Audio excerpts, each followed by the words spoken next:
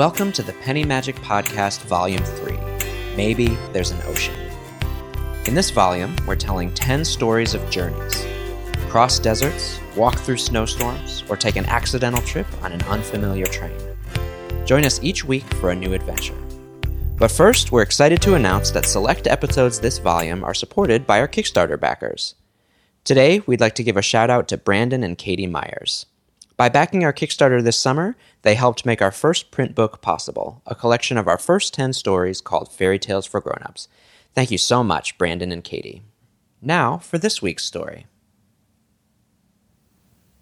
The Star Map. It was a hot, dry afternoon when Christina's husband did that extraordinary thing, that thing no one else in Rustvale had done for as long as anyone could remember. He left. He wore his leather work boots, still smeared with oil from the nutrient factory, and he had his rucksack slung over his shoulder as he got into the old speeder he'd taken from the junkyard.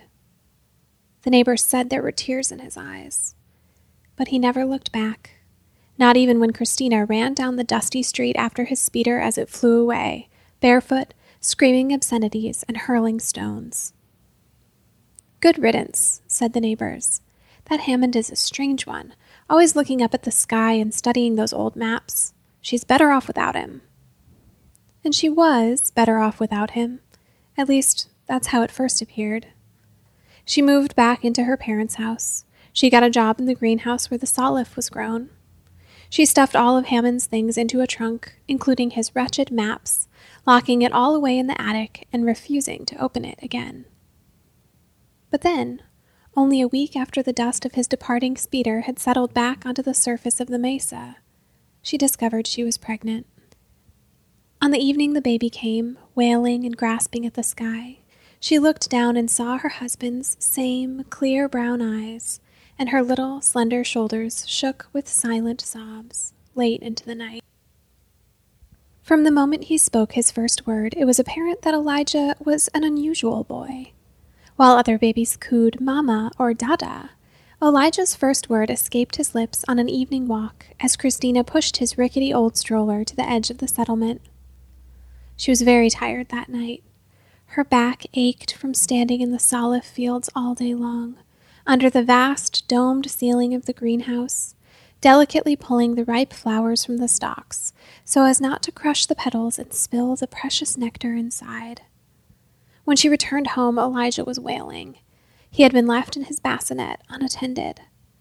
Her parents were sitting in the other room, and on their laps they cradled large golden saucers, holding them very light and still so that the liquid inside remained undisturbed.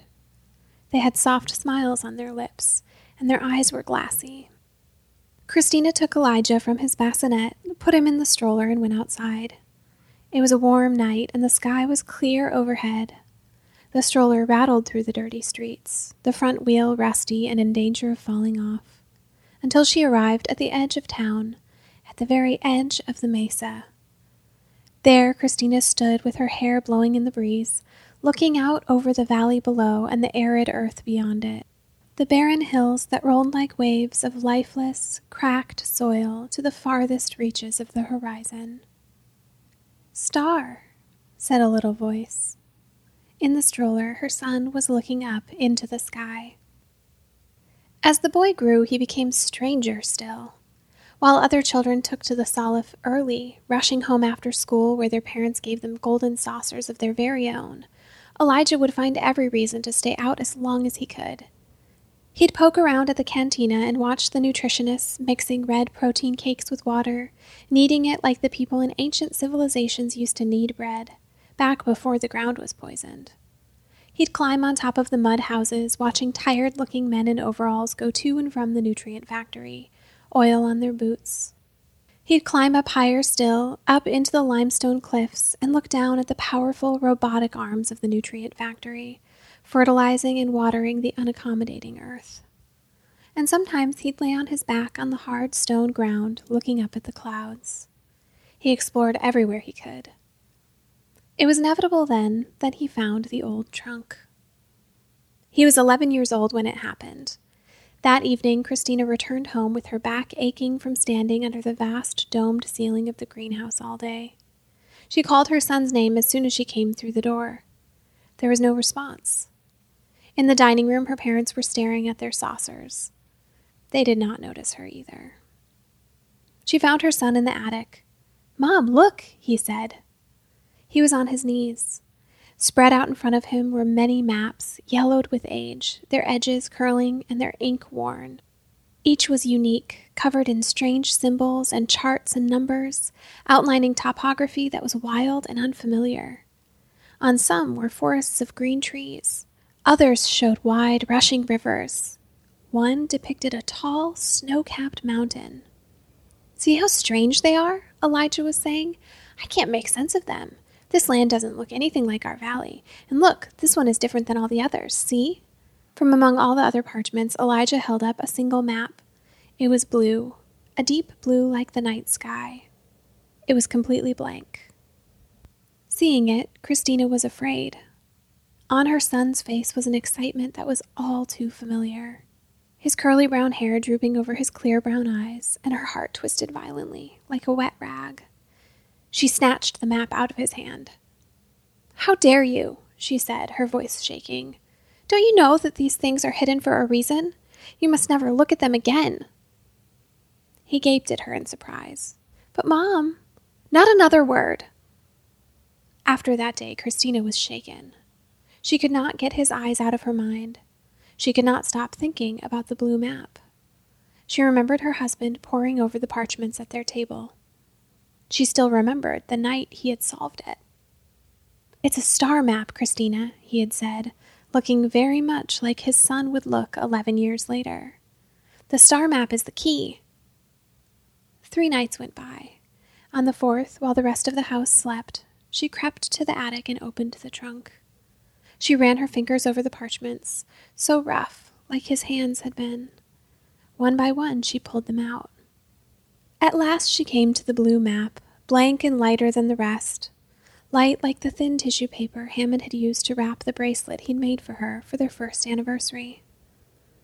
She took a second map from the pile and put it on the floor in front of her. It showed a wide forest of trees, something she'd only ever seen in picture books. Like Hammond had shown her, she carefully laid the blue map on top of it. For a moment, nothing happened. Then, in the darkness of the attic, pinpricks of light began to form on the surface of the blue map, like twinkling stars blinking awake. The rest of the blue parchment faded and became transparent, showing through to the second map underneath, a glowing series of dots that traced their way across its surface. A path through the woods.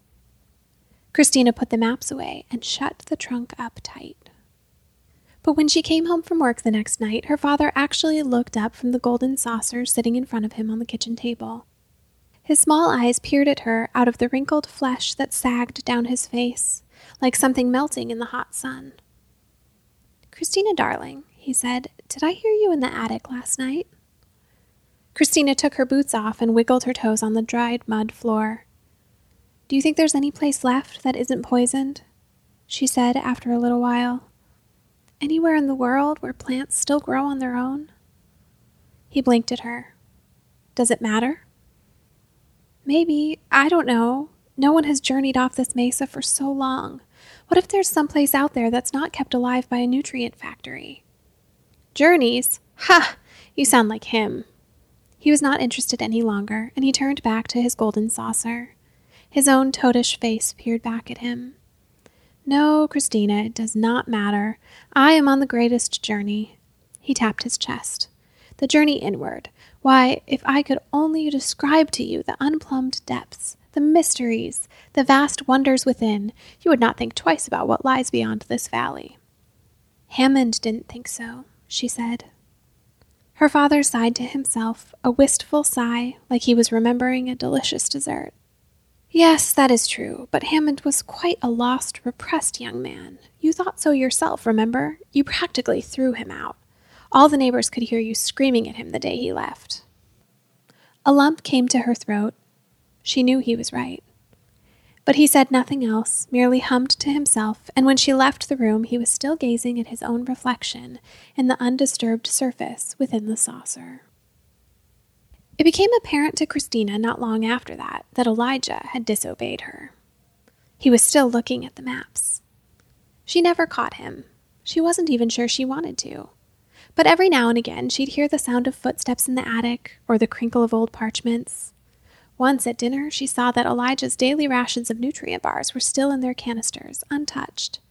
When she called for him, she heard a slam at the top of the house, and he came hurrying into the kitchen, flushed and overly casual. "Sorry, Mom, I just forgot." Christina wasn't sure why, but she let him go on. In fact, she began to go out of her way to make sure she didn't catch him, clearing her throat and walking louder than usual when passing by the attic's trapdoor. This went on for weeks, until one day, when she heard a loud cry of pent-up frustration issue from the top of the house. Then she put down her half-eaten nutrient bar, walked by her parents' oblivious forms staring into their saucers, and climbed the ladder into the attic. Elijah was sitting amidst the many maps, his face on the floor and his hands pulling at his curly hair. He didn't even look up when she sat next to him and put her hand on his back. "I can't solve it, Mom. I can't figure out how they fit together and where they all lead." "Why don't you show me what you have so far?" she asked. At that, he sat up and cautiously studied her face. But she said nothing, and he turned to the parchments and began pointing and talking very fast. "This is the first map. It's our mesa. See? The second map is down below, in the valley, and this third map is farther out, leading to these cliffs." He tapped the paper. "But I don't know what comes after." He leaned forward, grabbing a handful of other parchments. "These 4 maps fit together too, but they have different symbols and seem to connect in a circular pattern. Some kind of cave, maybe? These 2 maps actually overlap, here on this squiggly line, see? And this one, the mountain, has so many paths on it that I don't know which one is right." He sat back in frustration. "I just can't figure out how they all connect, or where they're trying to take us." Christina looked at the many maps spread out over the floor of the attic. Then, without a word, she located the blank, blue, wafer-thin parchment and gently set it on top of the first map Elijah had showed her. It glowed with pinpricks of light. They led through the streets, across the mesa, and down into the valley. Elijah stared. Then he turned his wide eyes up at her in wonder. "How did you know?" "These were your father's maps," she said. "He solved the riddle the summer before you were born." Elijah was startled. She never talked about his father. He considered this for a moment, then looked back down at the dots of light flickering on the surface of the paper. "Where does it all go?" "Someplace wonderful," she answered. "Someplace where there are green trees and cool water and real food, fruit, spices, and sugar, like there used to be in the old days." She paused. "At least, that's what your dad believed." "But do you believe it?" Elijah asked. She didn't answer for a moment. "He begged me to go with him," she said at last. "He thought Rustvale was dying. He'd been studying the machines in the factory and the manuals, and he was convinced that they were breaking down. In a few years, he said they would fail altogether. Then there would be no more nutrition bars and no more water. Everyone would die. But no one would listen to him. They just wanted to grow salif and look into their saucers." "What about you?" Elijah asked. "I didn't listen to him either." "But why? Didn't you love him?" "I thought I did," she said. "But when he asked me to leave Rustvale with him, to leave my parents and my friends and my home behind, I didn't love him then. In fact, I hated him. And when he finally left, promising to return once he had found that magical place where green trees grew, I threw rocks at him. I told him I hoped he died out there in the dust." Her eyes had grown moist, and she paused to wipe them with her sleeve. "But he was right. Rustvale is dying, and no one is doing anything about it." Elijah watched his mother's tears, sitting in silence. Then, after a little while, he said, "I wish I could meet him." Christina looked up. She reached out and stroked his cheek. "I wish you could too." He looked at her, then back down at the maps on the floor. A light came into his eyes, and she saw his 11-year-old heart swelling. He threw his arms around her with a cry. "But Mom, don't you see? He left us the maps. He wants us to follow him." The very next day, Christina went to the junkyard. Once, it had been a harbor that housed the ships that had brought their ancestors here to Rustvale, docked all in a row with their jet engines still warm and their cockpits gleaming. Now it was a collection of scraps. The ships had been broken down long ago, used as replacement parts in the nutrient factory.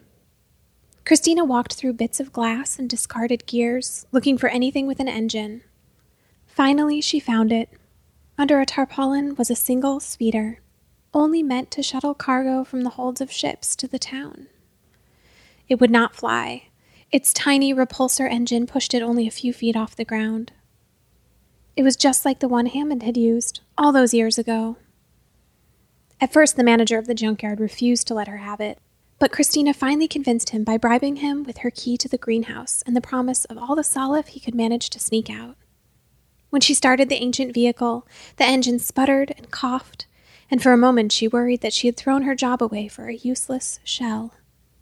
But then the repulsors came on, and the speeder rose into the air. "See," said the junkyard manager, rapping his knuckles on the side of the speeder. "Runs like a dream." The engine wheezed. "One last thing," said Christina. "I'll need a weapon." When she pulled the speeder up to her parents' home, sending clouds of dust into the air, the neighbors looked up from their saucers. They were alarmed to see the speeder parked there, just as it had been 11 years earlier, and even more alarmed to see the laser blaster strapped to Christina's hip. "Well now," said one, "little Christina heading off on her own? She's gone mad, just like her husband." "Poor Christina," said another. "She's unhappy, you can tell. She never did take well to the salif. Never learned who she truly is, deep inside. Now she's headed out into the wilderness with that boy of hers. She'll be dead within a week." When Elijah saw the speeder, his eyes widened, and they widened even more when he saw the blaster. "Cool, can I try it?" Christina shook her head. It was an ancient device, and the manager had warned her that it may not even be functional. But she had been too nervous to test the weapon at the junkyard. One challenge at a time, she thought. "Absolutely not," she said. Together they loaded the speeder with supplies. Each had a sleeping bag and a rucksack filled with clothes, along with water, purifying tablets, medicine, and as many nutrient bars as they could get their hands on. And, carefully rolled up and tied together with rope, they had the maps. When they were ready, Christina stood with her hand on the doorknob. Across the street, the neighbors were watching. But inside the house, her parents sat unaware, peering down into their saucers with glassy eyes. She closed the door. For 3 days, their speeder flew across the arid earth, Christina at the wheel and Elijah in the passenger seat. Elijah held the star map over the parchment that showed their current location, the glowing path reflecting the clusters of stars overhead. The first day, the engine overheated. The sun was hot, hotter down in the valley than it had been under the cliffs on the mesa.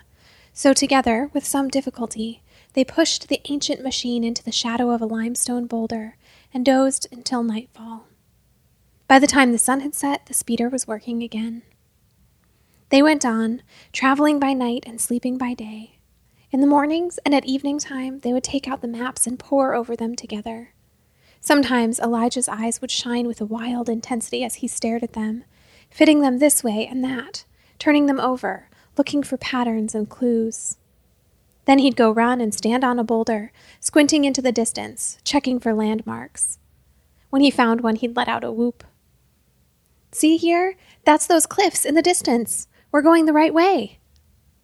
Christina would sit back and look at him in those moments, his curly hair blowing over his eyes in the wind, and she would see Hammond. By the 3rd day, they'd lost sight of the mesa they called home their whole lives. Replacing it, on the opposite horizon, was a wall of cliffs. Imposing and jagged, they jutted up out of the earth like teeth, growing higher and higher as their speeder drew near, like a flea approaching a sleeping giant. They were just about to reach the edge of the 5th map. They had not discovered yet which map was the 6th. Little doubts began to creep into Christina's mind. At last, they came to the wall. The high cliffs were sheer, stretching far over their heads without a foothold, yawning in either direction as far as they could see. Christina cut the power to the repulsors, and the speeder settled into the dust with a relieved groan. Then she and her son got out to inspect the great behemoth in front of them. "It doesn't make sense," Elijah muttered. He was holding the star map over the map of the canyon. Christina peered over his shoulder. The blinking path of lights led straight through the wall. But there was no cavern, no valley, no canyon through the solid rock. Christina pressed her hand to the stone. It was warm under her palm.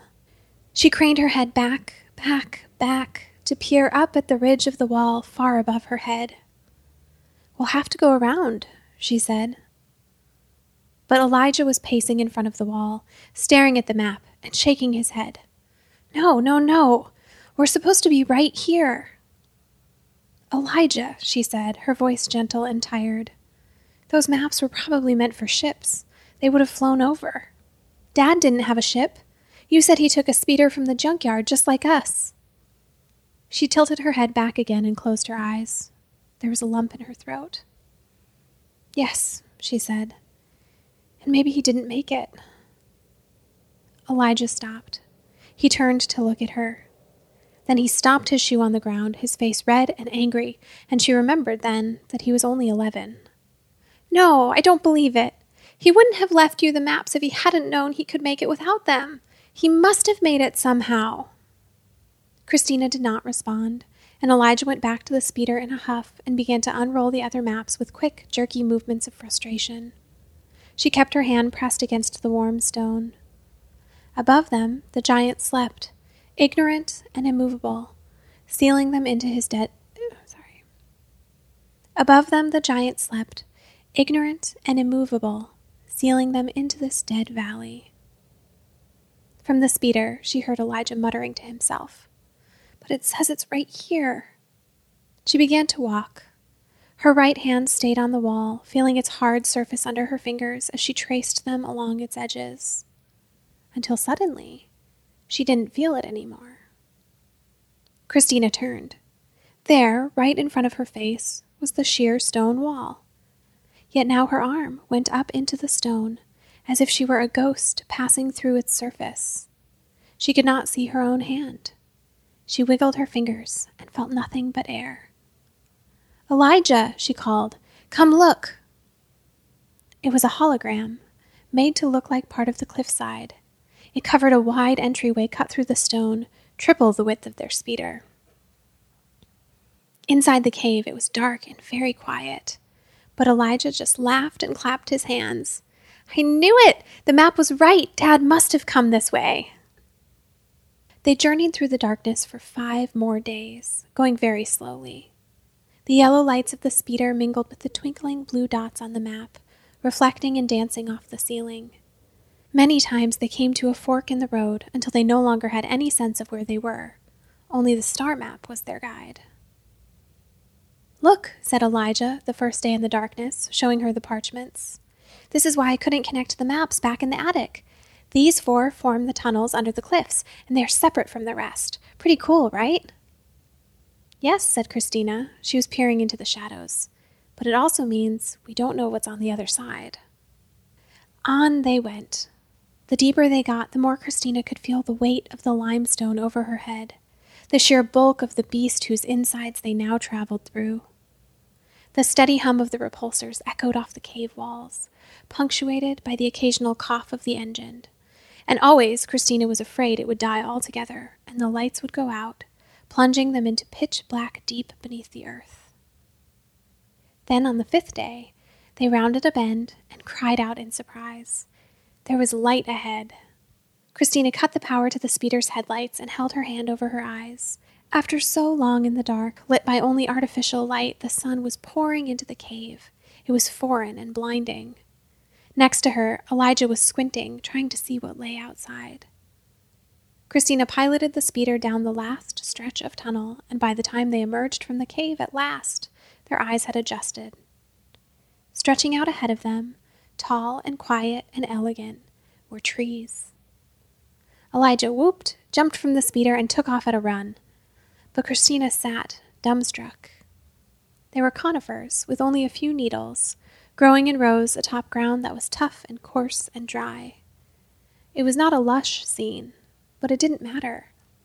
It was more green than she'd ever seen in her life, and she drank it in like a parched man guzzling water.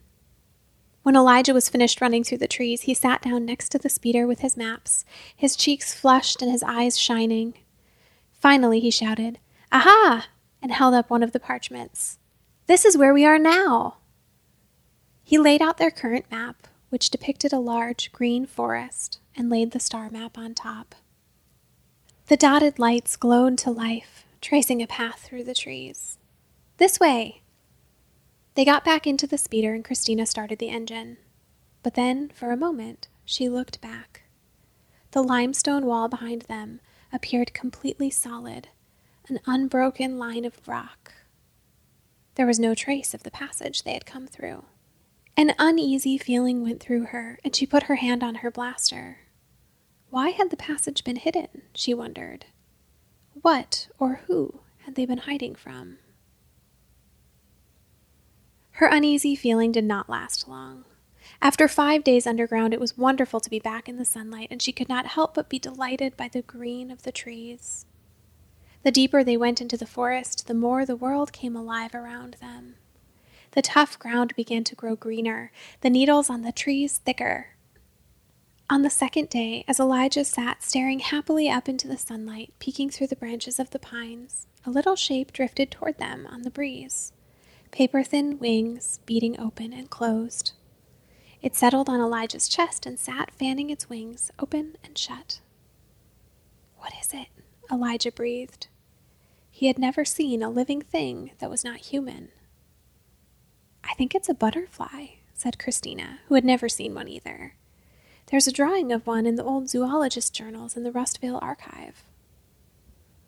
Elijah reached out a finger to touch the little wings, and the butterfly detached itself and fluttered away, almost coy as it did little cartwheels into the forest. "Have you ever seen anything so beautiful?" said Elijah. She looked at his wide, childish eyes and smiled. "Never." Then she turned toward the horizon. "We must be getting closer." After the butterfly came more life. On the 4th morning, they heard sounds like music, and they awoke to see little shapes with wings flying between the branches in the trees. On the 5th day, they came upon a family of large spotted creatures with long legs, nibbling at the tough grass. They raised their heads as the speeder broke through the trees and took off at a run. On the 6th day, they saw the mountain. It was in the distance when the tree line suddenly broke, the ground sloping sharp beneath them into a wooded valley. In the middle of the valley was a rushing river, wide and quick, the water foaming white as it broke against big rocks. Beyond the river was the mountain.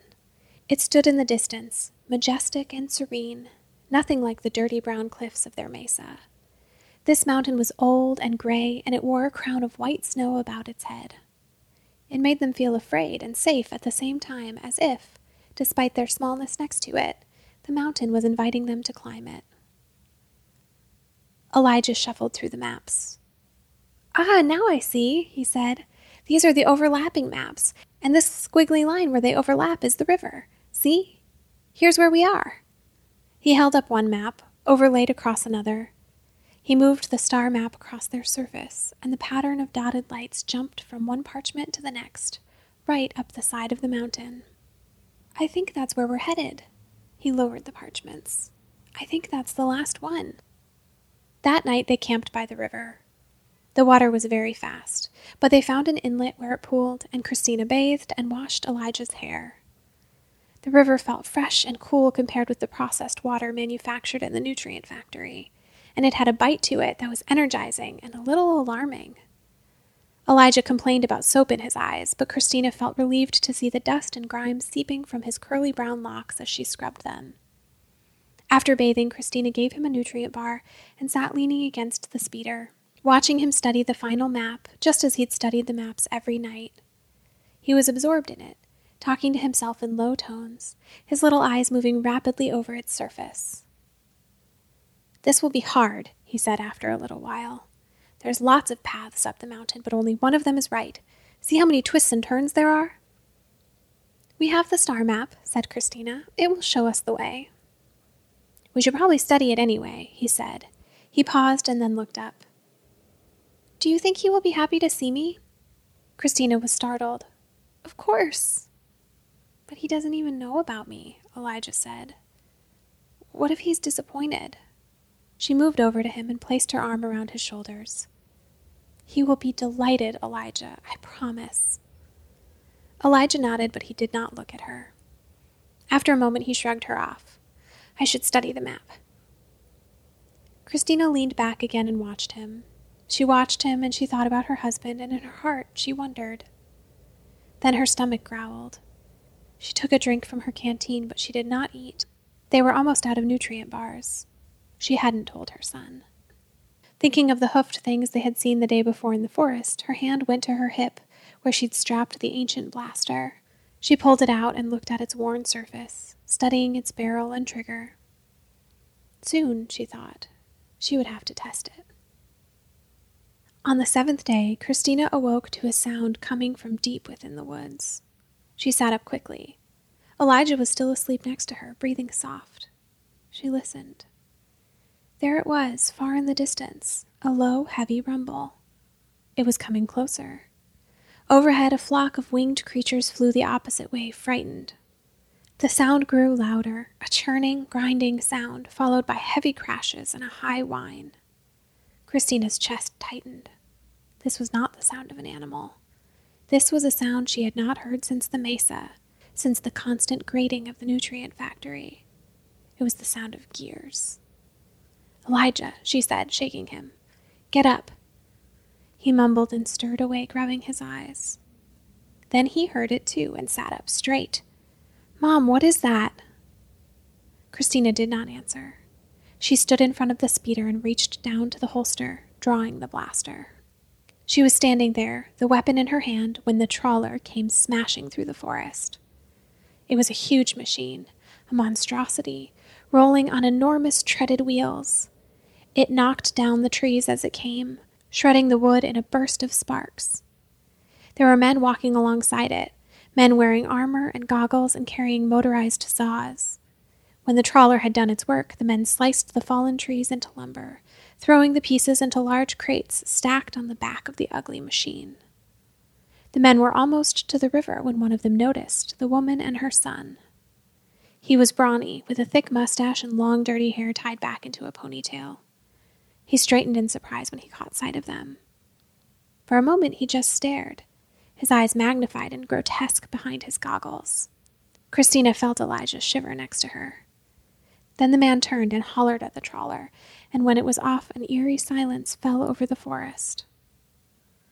Then a slow smile spread over the man's face. Well now, this is certainly quite a find, isn't it, boys? The other men laughed, and the laughter was not friendly. Christina tightened her grip on the blaster. The man ignored her, cocking his head and peering down at Elijah. You there, he said. Boy, where'd you and your mama come from? Elijah was hiding behind Christina's leg, but when he answered, his voice did not waver. Rustvale, he said. Elijah, said Christina. Rustvale, eh? Said the man in the goggles. Never heard of it. And where might you lonely travelers be off to? We're going up the mountain, said Elijah, to find my dad. Elijah, Christina repeated. Don't answer them. But then the man just laughed again. The leader grinned, and Christina saw that he was missing teeth. Up the mountain? Why, you aren't looking for a city up there, are you? City? Said Elijah, straightening. Is there a city? Oh my, yes, said the man, clapping his hands in faux delight. It's a magical fairyland with sugar plums and waterfalls of gold, and everyone is happy and nobody is hungry. His men were guffawing. Elijah reddened. You shut up, he shouted. My dad is up there, and we're going to find him. The man lifted his goggles, and instantly his eyes became black and beady. Kid, if your old man is up on that mountain, the only thing left of him is his frozen bones. There's nothing up there but ice and snow. You're lying! Elijah, said Christina through gritted teeth. Not another word. The man looked at her, as if seeing her in her blaster for the first time. He did not even blink. You're quite right, ma'am, quite right. That's more than enough chatter. I think it's high time we be on our way. They stood facing each other. No one moved. So, said Christina. Go on then. Oh, I thought the matter was clear, he said, grinning. You're coming with us. Christina's jaw clenched. No. He laughed. Oh, don't you worry now, miss. We won't hurt you. No, I reckon you two will fetch a fine price as kitchen slaves back in Tarnish. Just fine. Should be enough for me to retire from the trawler for a spell, settle down with my Salif for a good long while. He nodded at his men and made a gesture. Take her. The men lifted their saws and advanced. Then Christina knew it was time. Holding the blaster steady, hoping for the best, she pulled the trigger. Nothing happened. The ancient gun just wheezed, a puff of dust coming out of the barrel. So she did the next best thing. She threw it at the leader's head. The metal gave a satisfying clang right in his eye socket. He doubled over with a cry of fury. Now, Elijah, get in, she yelled. They jumped into the speeder. Christina hit the ignition. The speeder coughed, groaned, but proved faithful. The repulsors came to life and the speeder lifted from the ground. The men ran toward them, saws raised, and Christina yanked the wheel as hard as she could and hit the accelerator. But just as they began to speed away, one of the men leapt, his saw outstretched. There was a horrible shrieking sound as the blade caught the engine. There was a burst of sparks and a billow of black smoke, and then they were away. The speeder did not stop. It zipped right in front of the trawler, bleeding great plumes of smoke, while the men howled in anger at their departing form. Then the trawler rumbled to life, the great treads beginning to turn. Christina aimed the speeder for the river. Mom, cried Elijah. The engine was on fire. The speeder was shaking all over, like an animal in the throes of death. The repulsors flickered, threatening to go out. Behind them, the trawler roared. Christina gritted her teeth. Then they were passing over the river. The wild water surged under them quick and fast, and they felt the spray on their faces. They had just passed to the opposite bank when the repulsors gave out. The speeder slammed into the ground, tearing up the dirt and grass and roots, and the metal frame bending and twisting. Christina took hold of Elijah's arm and lifted him from his seat. Jump! She yelled. They did, tumbling from the speeder and hitting the ground hard. Elijah went rolling, and Christina felt her leg snap under her. Ahead, the speeder crashed into a tree and burst into flames with all that remained of their supplies. No, said Elijah, bolting to his feet. The maps were in there. Christina lay on the ground, gritting her teeth against the pain in her leg. Over the river, she could hear the angry whir of the trawler that could not get to them across the water. They lay there for a long time, watching the fire burn. By sunset, the fire had gone out and the trawler men had finally moved on. All that remained of their speeder was charred and twisted metal. The supplies, the rations, and the maps had become ash. To make matters worse, Christina found she could not stand. The throbbing in her legs seared to a blinding white whenever she put pressure on it. She lay on her back in the dirt while Elijah sat crying silently. Elijah, she said after a while, everything's going to be okay. He sniffed. How can you say that, Mom? We have no speeder and no maps. You can't even walk. She rolled onto her side and looked at his little face, puffed up from crying. His curls were getting in his eyes, and even in defeat there was a determined fire in them. She smiled. Do you remember what you said back before the cave?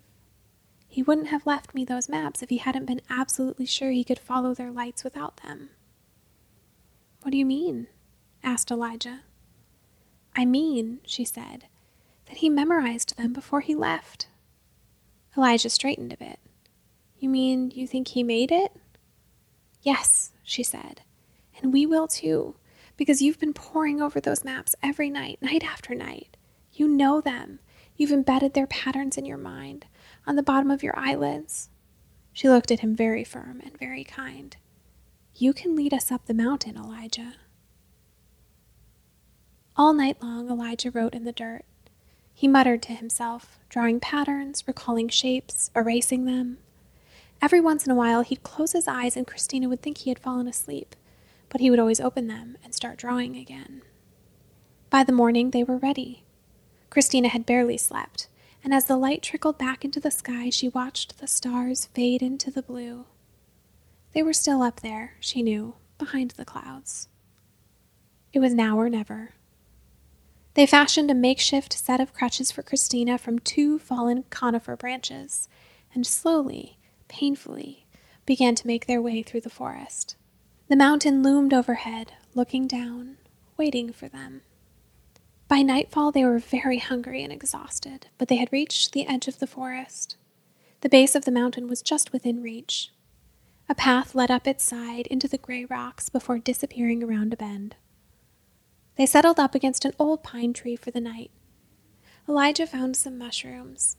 Christina recognized them from one of the horticultural books kept on file in Rustvale's greenhouse, and they nibbled on them as twilight descended. It did very little to placate their protesting stomachs.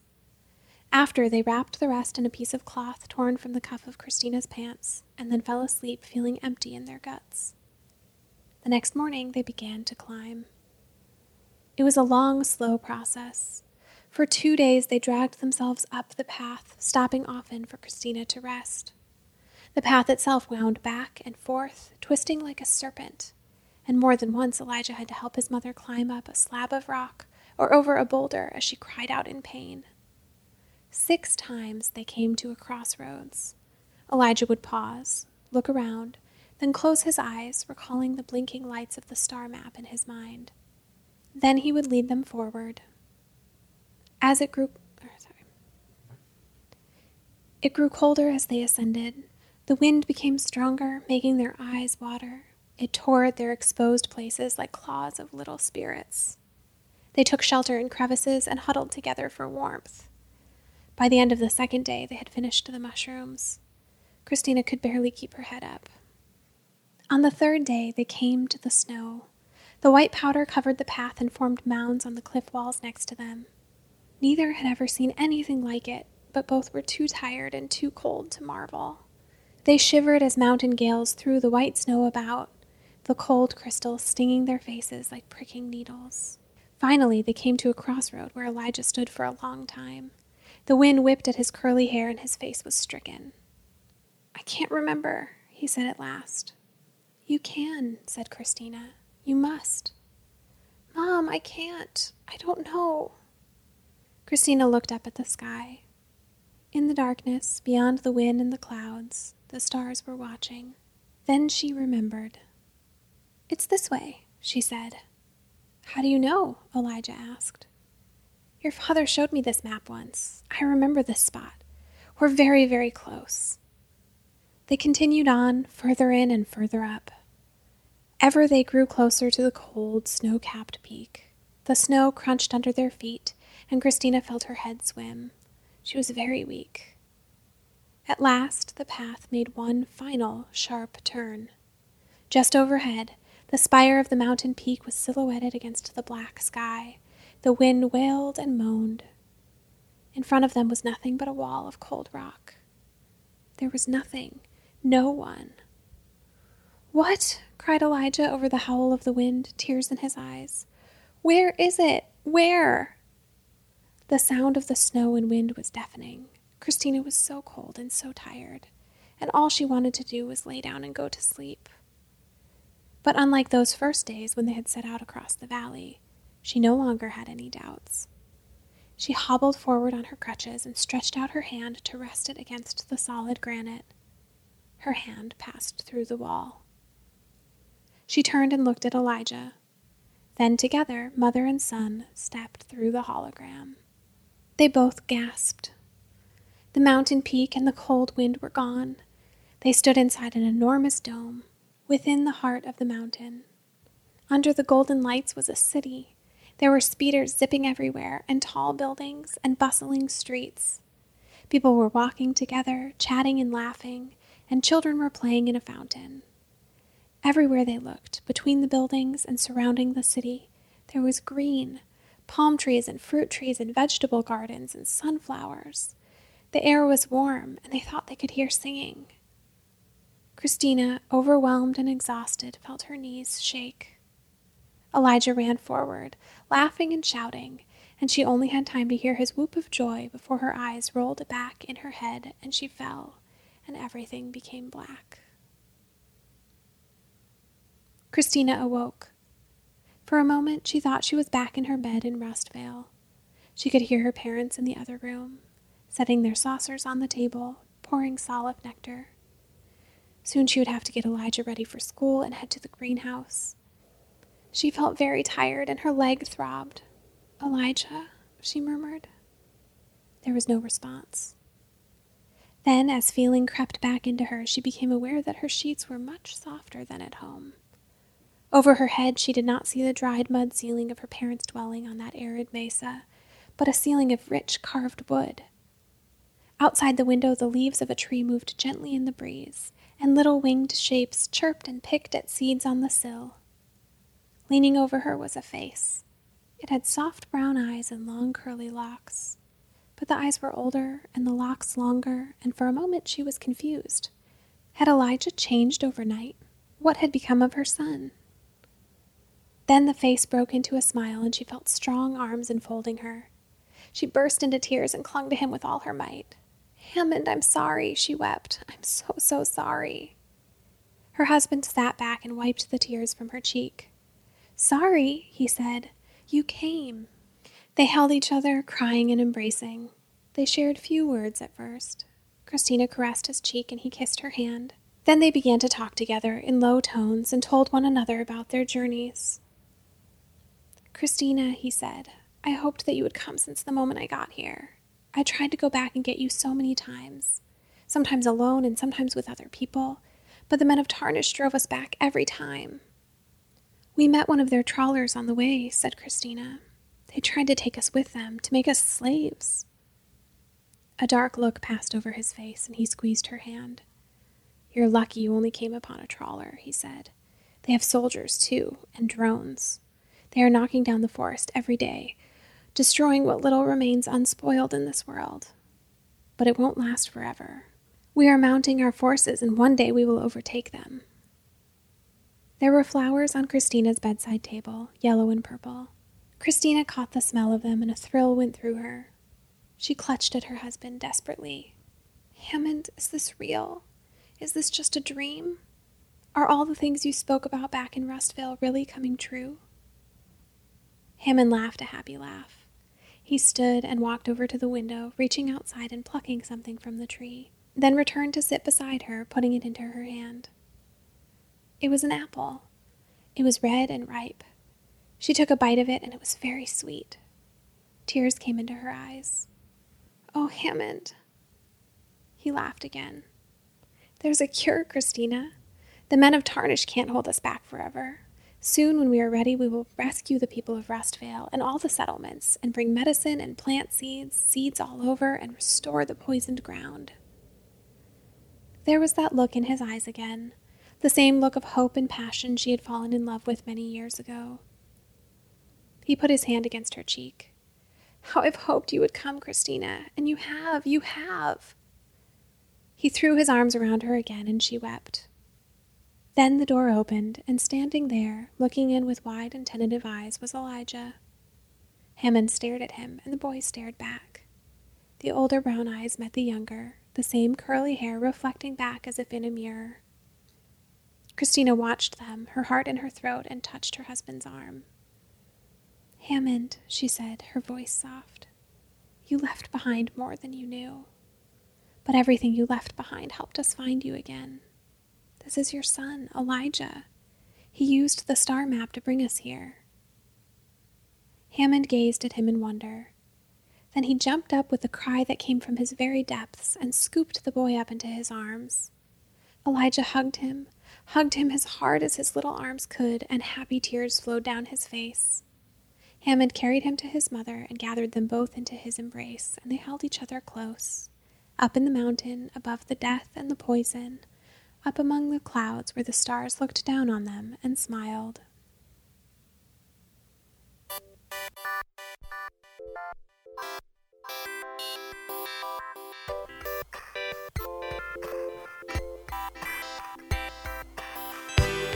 This has been a Penny Magic story. If you enjoyed this story, please consider leaving us a rating or review, or tell your friends about this podcast. Today's story was written by Matt Mills, narrated by Natalie Mills, and produced by Matt Mills. To read more stories like this, visit pennymagic.co. That's pennymagic.co.